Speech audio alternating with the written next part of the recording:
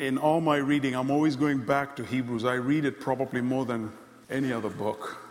And I just love the imagery there. I love the beauty of Jesus Christ presented to us there. And so we're going to be looking at chapter 12, verse 18. Now, before we read this passage, we need some background information. Exactly 3 months to the day after the children of Israel were delivered from the land of Egypt, they came to the wilderness of Sinai. About 6 million of them. They set up camp in the wilderness right in front of Mount Sinai. Then Moses went up to God, and the Lord called him from the mountain and told him to tell the children of Israel the following words. You have seen what I did to the Egyptians and how I bore you on eagle's wings and brought you to myself. Now therefore, if you will indeed obey my voice and keep my covenant, then you shall be a special treasure to me above all people. For all the earth is mine, and you shall be to me a kingdom of priests, a holy nation. This was God's vision for Israel, that there would be a kingdom of priests and a holy nation. So Moses came down and called the elders of all the people and laid these commandments before them, what God had told him. And the people listened, and they said this, quote, all that the Lord has spoken, we will do. All right? So they gave the affirmative word, and Moses brought back the people's word to God. Then the Lord said to Moses, behold, I come to you in the thick cloud, that the people may hear when I speak with you and believe you forever. So God was going to audibly speak to Moses in front of everybody. Okay? First of all, let's talk about one thing here. The difference between cults and the true gospel is that the cults usually, the leaders of cults usually are by themselves somewhere in a dark place, and God speaks to them and they come and tell you, this is what happened. It happened with Muhammad. It's happened with all cult leaders. But in the Bible, even God declaring Jesus, he did it in the presence of everybody. Here, the 10 Commandments are going to be given in the presence of everybody. God is going to endorse Moses in the presence of everybody. All right? So, what a powerful endorsement. Can you imagine a thick cloud coming over you and a voice coming out of it and saying, he's the leader? You know, in my travels internationally, I always happen to be the guy that's picked out randomly to be checked. That's just my story. It just happens to be that. And one time I was flying out of Kenya, and this was not a random checkup. I was waiting in line, and I gave them my passport. And the guy looked at my passport. I had a Congo passport then. He looked at my passport and he said, how did you get into the country? And I said, I flew in through this airport here. And he looked at it again. He's like, your passport is not stamped in. So I started thinking, what could have happened? I'm usually careful about stuff like that. But here what happened, when I flew in and the immigration officer opened my passport, he looked at it, and I started talking to him in Swahili. And he looked at me with a Congo passport, and he says, you're from Congo? I said, yes. And he said, you sound just like a person from here. I said, yeah, I grew up in Ziwani and all these places. And he knew exactly what I was talking about. He knew exactly where I lived. And we got excited and started talking, and then he said, oh, you're welcome. He forgot to stamp me in. All right? So now, on going out, I was in trouble. And that was one occasion you just wish, a cloud would just appear. Whatever you told them, you just wish a cloud would just appear. He is true. He is right. Let him go. You just wish that would happen. But, Anyway, reference from God. People write here looking for reference letters from the clergy and things like that, because somehow it's highly valued. And so we understand that Moses needed this from God.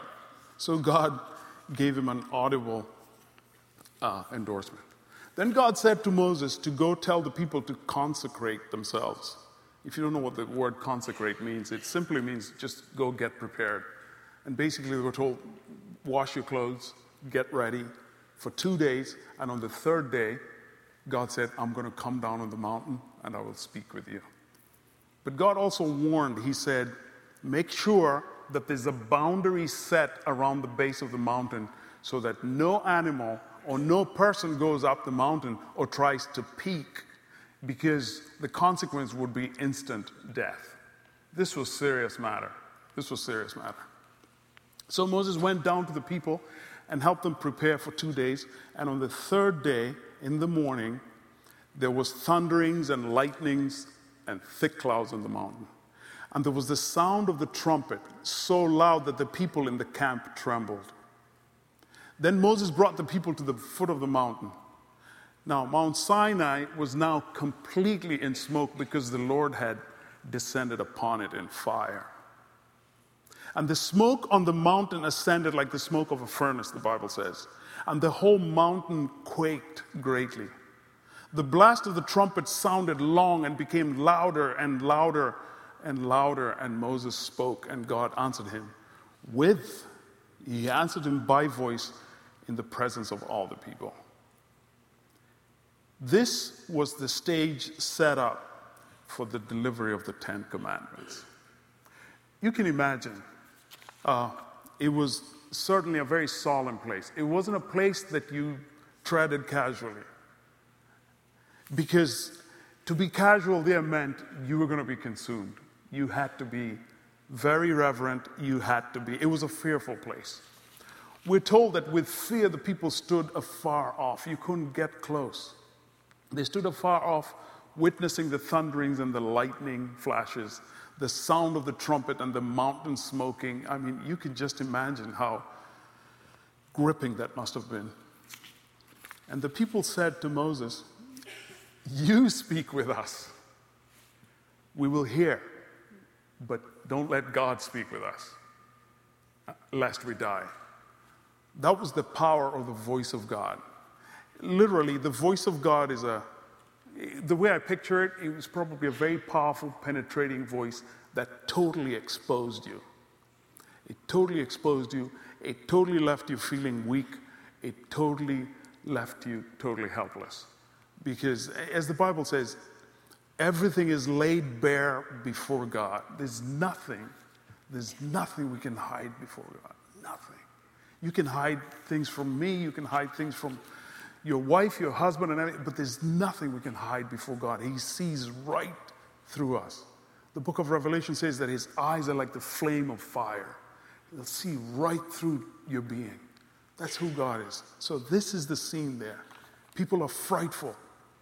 So it's out of here that the whole system of conduct, observances of feasts, holidays, worship, sacrifices, priesthood, etc. was given. Mount Zion. This was in a way the beginning of a brand new nation. Brand new nation made of mostly former slaves and their families, led by a man who was born into slavery, lived in royalty, and served as a shepherd for 40 years. Brand new nation. And the Ten Commandments was going to be their constitution. That was going to be their living document. When I took my American history test, I was told the American Constitution is a living document because it can be altered to suit the times. It's living because it can be changed. This was a living document because it could not be altered, but it changed you. It altered you. That was the difference. So the feast then began there.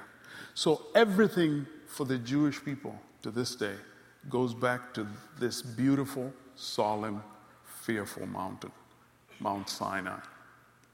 Their way of life, their worldview, their diet, their dress, their relationship with one another, their relationship with it all goes back to this mountain. Everything about their existence was weighed against all that was decreed on this mountain. So that's the backdrop to the passage that we're going to be reading. All right, so let's look at Hebrews chapter 12, verse 18 to 21. The writer of Hebrews says, "For you have not come to the mountain that may be touched, and that burned with fire, and to blackness and darkness, and tempest, and the sound of the trumpet, and the voice of words, so that those who heard it begged that the word should not be spoken to them anymore. For they could not endure what was commanded." Quote, "And if so much as a beast touches the mountain, it shall be stoned or shot through with an arrow. And so terrifying was the sight that Moses said, 'I'm exceedingly afraid and trembling.'" Now, if Moses was afraid, everybody's afraid. That was Mount Sinai. All right. So what is going on here? Why does the writer of the book of Hebrews see it necessary to take his hearers back to Exodus chapter 19 and 20? Well, for us now, 2,000 years removed from the situation that these Hebrews were facing, it's important to us to look at the circumstances that surrounded them. All right? So, from the way some of the chapters in the book of Hebrews read, there was evidently sacrifice still going on in the temple. Now, Jesus had already died and risen. And for those who had believed Jesus Christ, the Jewish people that had believed Jesus Christ, the death and resurrection of Jesus Christ, they understood as the fulfillment of the law. That all the feasts that were prescribed in Exodus and Leviticus, all those feasts, all the furniture, all the utensils, all the days of the month, everything pointed to Jesus Christ. They understood that. And their eyes were open and they were, wow, the Messiah, the fulfillment is finally here. So these Hebrews believed in the Lord Jesus Christ as the Messiah. And they understood that the fulfillment meant all the law, the sacrifices, and all that were rendered null because the fulfillment was there, had come. All right? So these are the Hebrews that the writer of Hebrews is writing to. All right? People that have come to faith in Jesus Christ as their Messiah. Now, here's something else that was happening in that time. The book of Hebrews was also written at a time of great persecution. All right? Jesus, there was a revolution happening. A lot of Jewish people were coming to Christ. The first church, Jesus was a Jew. The church was Jewish. We all have a Jewish heritage. The gospel was first to the Jews and then to the Gentiles. We all have a Jewish heritage. So, believers were getting persecuted. Believers in Jesus Christ were getting persecuted. James, the brother of John the Apostle, was killed by Herod. Stephen was stoned. Saul, he was breathing threats against believers. He was converted. Believers were just driven out of Jerusalem.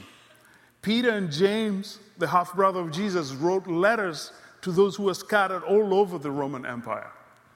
And the persecution just kept mounting and mounting and mounting. Families who believed in Jesus were challenged by relatives and friends about keeping the Mosaic law. You mean the priesthood means nothing now? Imagine facing your family with a tradition that has been going on for 1,400, 1,500 years and telling them, this is useless now. You mean the priesthood is unnecessary now? You mean the Passover lamb doesn't need to be offered now? You can just imagine the pressure.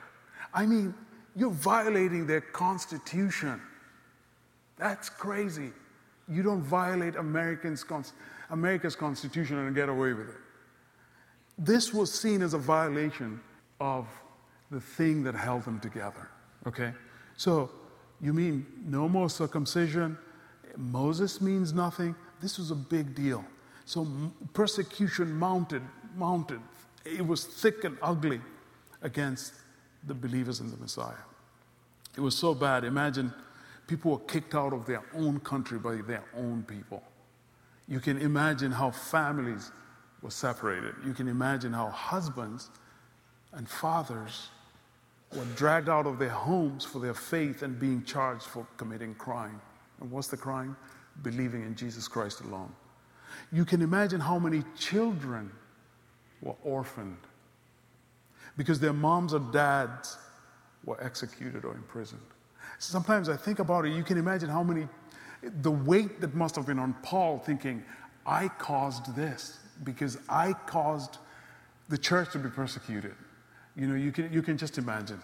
That's why he's an amazing, amazing preacher of grace. He's an amazing preacher of grace, and we're going to look at that. You know, imagine women that were widowed, you know, because their husbands were dragged out of their houses. The pressure from the religious authorities and families to these first century believers was so unrelenting, and some of the believers, for fear of their lives, began to return to the old, familiar, socially acceptable way. All right? And there were some who evidently decided to blend Christianity with Judaism. All right? And to the danger of mixing law and grace. And we'll talk about that. And some of them probably even going back to offering of sacrifices. They were losing their sense of identity with Jesus and their place in society. They were afraid. They were going back. They were giving up. They were a minority. So the writer of Hebrews writes to these people that are facing this. And one of the things he had to remind them of, first of all, is take them back to what was and take them to where. Give them an understanding of where they are right now in Jesus Christ. And, you know, I've titled this message, Don't Give Up. You're being prepared for a kingdom. But it could be titled The Tale of Two Mountains. It could be titled that. So the writer of Hebrews now wants to paint a picture of where they were, so it's very clear to them, this is where you were and where they are now. And they're not unlike us, so let's pay attention, because this is our story too. This is our story today in 2017 in America.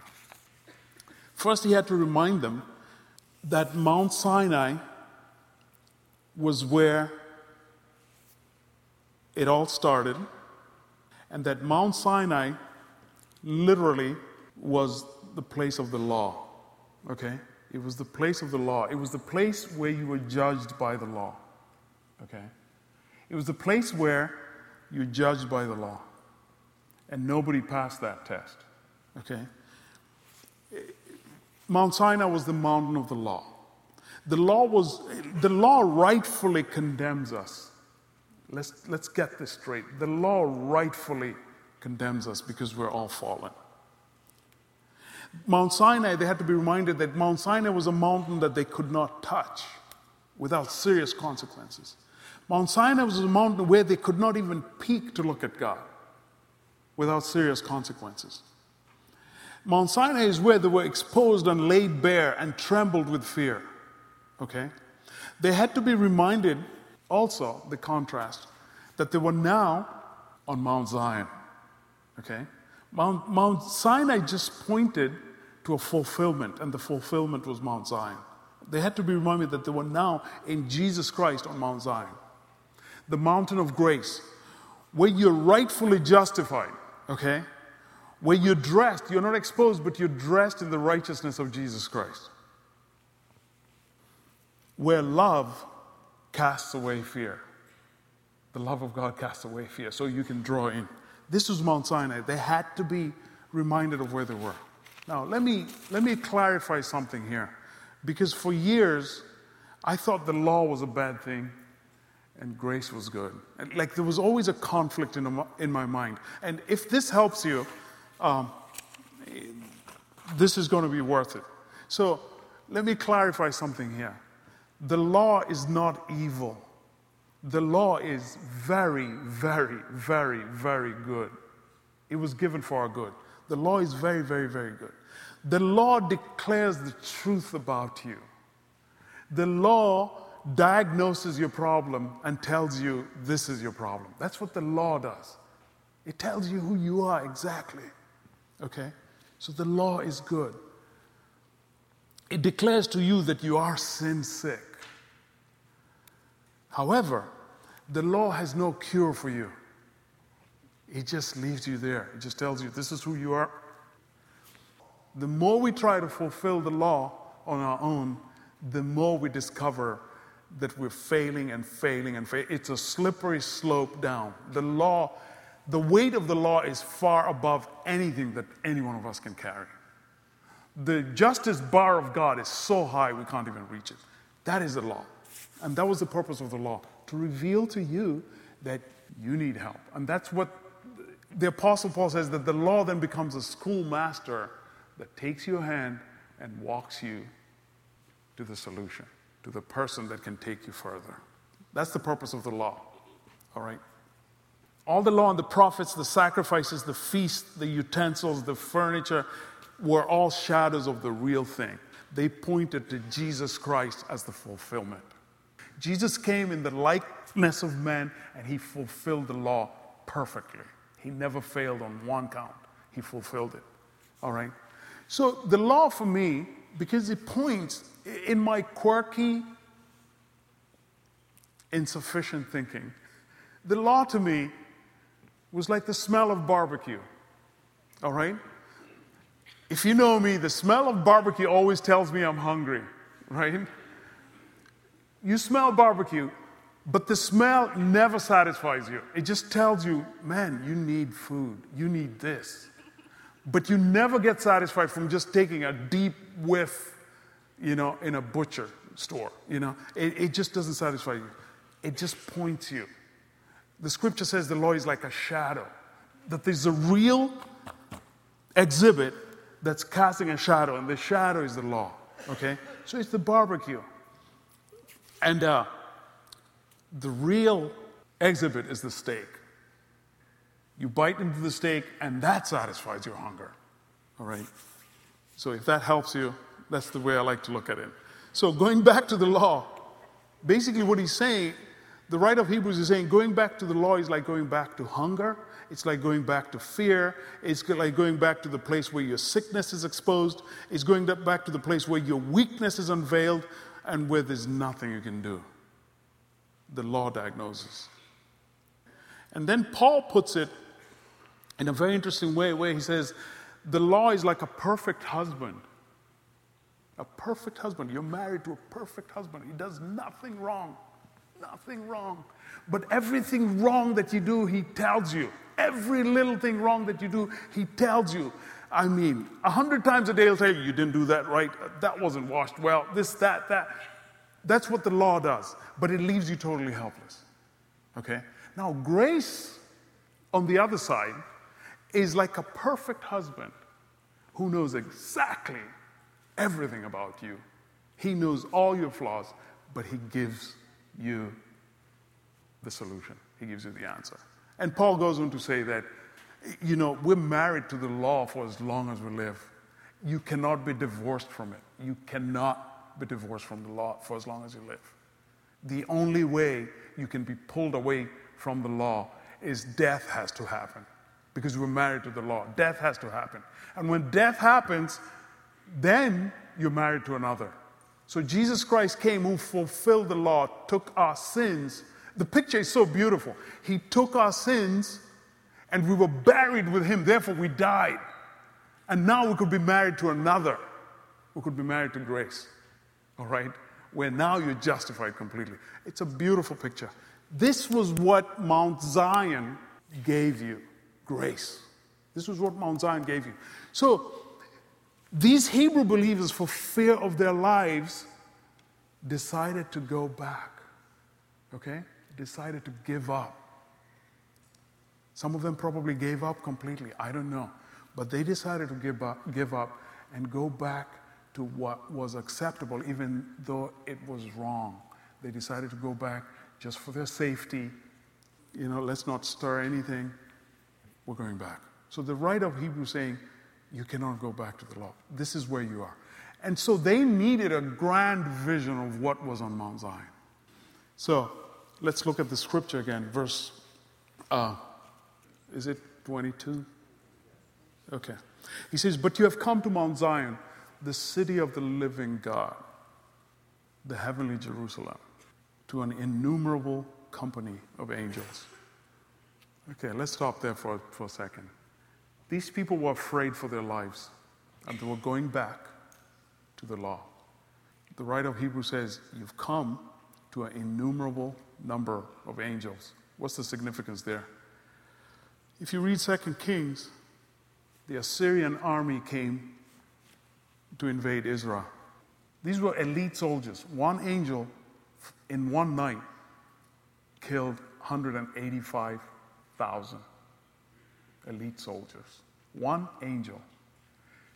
So God is telling them, are you afraid? One angel kills 185,000. Guess where you are? You are surrounded by innumerable number of angels. Do you feel protected to know that? The writer of Hebrews is trying to strengthen these people, to say, don't give up. Because there is more that are for you than those that are against you. He's trying to encourage them. And I'm here this morning to say, that's our story. I don't know where you are for fear. Maybe you're caving into something. Oh, there is more for you on Mount Zion through the blood of Jesus Christ than there are those that are against you. You have innumerable angels for you.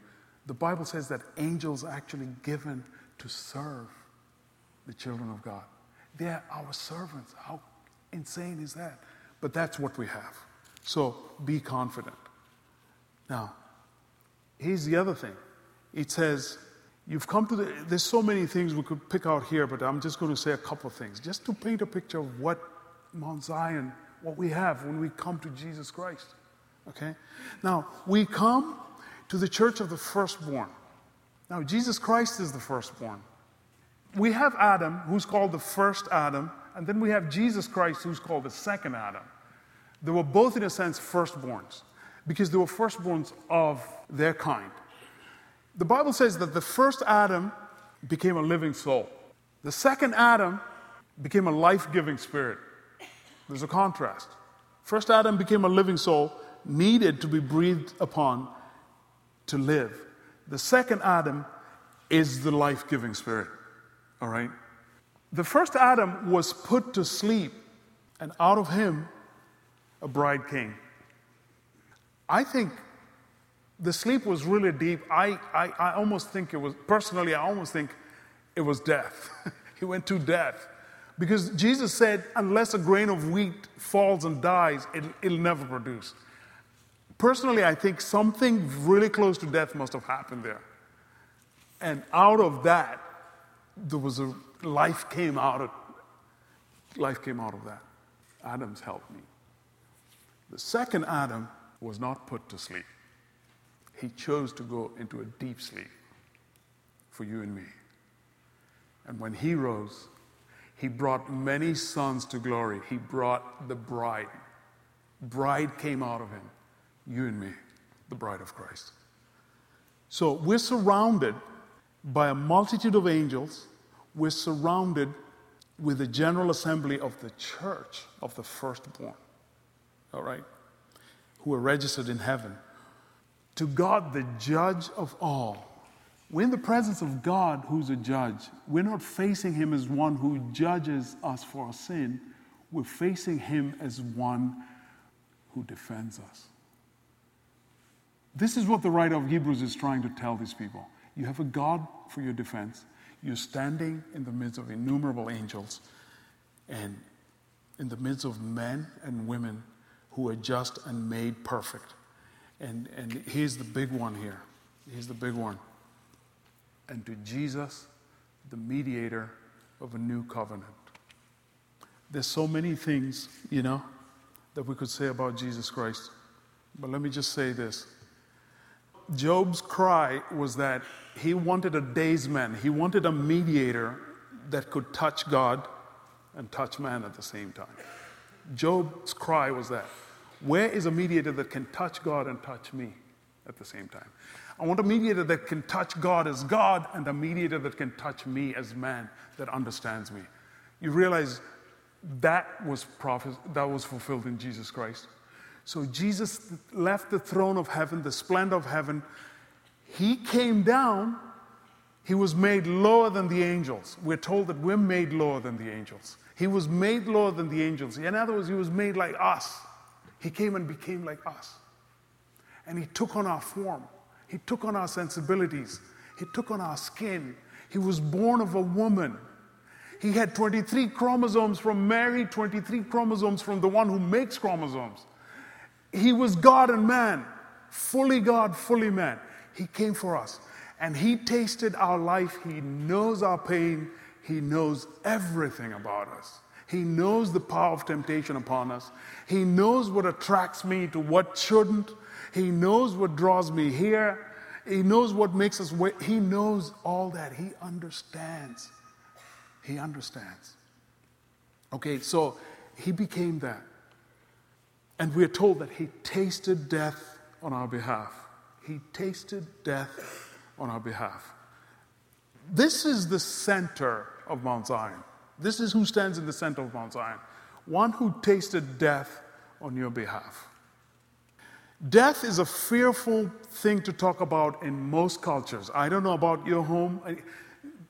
In my African culture, you never talk about death because it's seen as inviting it. So you don't even talk about it. And early in Hebrews, the Bible says that Jesus came and tasted death so that he may destroy the one who holds people in bondage through the fear of death. Jesus came for that purpose. Now, death will find every one of us at some point, somewhere, and take away our precious lives. Death will find you. I don't care where you go. It'll find you someday. Death could not find Jesus. Matthew 10:18, Jesus says, "No man takes my life. I give it and I take it up." Jesus chose to go to death and have death arrest him. He chose it for you and me. That's the depth of his love for us. Jesus remained faithful to the very end to identify with us. I hope that encourages us. This is where we stand in God. I don't know what fears you're dealing with. I don't know what compromises you've already made because you don't want to look a certain way or whatever, some perceived thing. But you have God with you. Don't go back. Don't go back. Don't go back to the law. Now, maybe you didn't grow up around law and things like that. Don't go back to your old ways of survival. That's what we do. We didn't grow up with the law, but we have our own survival way that we always go back to. Don't go back to that. And it's here I want to share a little bit of my testimony. Several years ago, this has nothing to do with anybody in this room. Let me just get that out there. This person is not here. All right. Several years ago, I went through a time of depression. It varied every day. Some days it was intense, other days it wasn't. And as time went on, I realized that I was not improving. Things were just I was getting more and more depressed. And it really wasn't until I was delivered from it that I realized that God had been trying to shake off something from me. Now, if you read the scripture to the very end, it says Mount Sinai shook, the earth shook, that someday God is going to shake from heaven. He's going to shake heaven and earth so that whatever is shakeable is shaken off, so that what remains is only what's unshakable. That's the end of this passage here. God's going to shake from Mount Zion. He's going to roar. He's going to shake the whole earth so that only what's unshakable remains. All right? So I'm going through a time of depression. And I got to a place where it got so bad, to a place where I would feel like my head swelling up, like pressure just build in my head. I don't know if you've ever been stung by a swarm of bees. My head felt this big. And over time, God had been trying to speak to me about an issue in my life that was very deep-seated. I held unforgiveness against this person. I worked with this person, and it was just very difficult. I didn't feel like I was treated the way I deserved. I had a strong sense of right and wrong, and I felt like they were wrong. As life went on, things were just not improving, and this person, I resorted to my familiar survival dealings with people. I was quiet. My answers back to him were just yes, no. It never opened up. I just totally withdrew from the person. I remember praying and fasting every week that God would deliver me, that God would deliver me, that God would, but nothing happened. But the unforgiveness just went on. I didn't realize that was really the cause of it until, I'm ashamed to say, 7 years into it. One day it just occurred to me, I was just like, I cannot be holding this grudge against this person. I need to talk to him. So I went to him and I said, look, I've owed you love for 7 years. I have put myself out there as one that knows more than you do, and that's pride. And I want you to forgive me, and I love you. There was no fuzzy or warm feeling. I just said it just as truth, like this is the truth. I need to love this person. My depression lifted, and it was gone, gone, gone, gone, gone, gone. And I entered into a place of freedom that I never thought existed. God, for 7 years, had been trying to shake a shakeable thing in me. And that's what happens with trials. Trials are just, they come to us just to shake us so that we get to the point where we're ready to receive the kingdom, the unshakable kingdom of God. So I'm here to say, the writer of Hebrews is here to say, don't give up. I don't know what you're going through. Maybe you're being shaken right now. Maybe God wants to shake off your unforgiveness, your resentment. Maybe you're being targeted unfairly. It's all a means of grace from the mountain of grace. It's everything that touches you is a means of grace from the mountain of grace, that you might give grace, that you might give grace to those you don't feel deserve it. So it will be worth it all when we see Jesus. Life's trials will be so small when we see Christ. One glimpse of his dear face, all sorrow will erase. So bravely run the race until you see Jesus Christ. We are on Mount Zion. We're surrounded. We're conquerors because he loved us. Not because of what we've done, because of what he's done for us. We're conquerors. So stay the course. Don't give up. Jesus is your treasure that someday you will see face to face. Beauty beyond description. Love beyond description. You're going to be swallowed up in intimacy with Christ. It's all worth it. Run the race.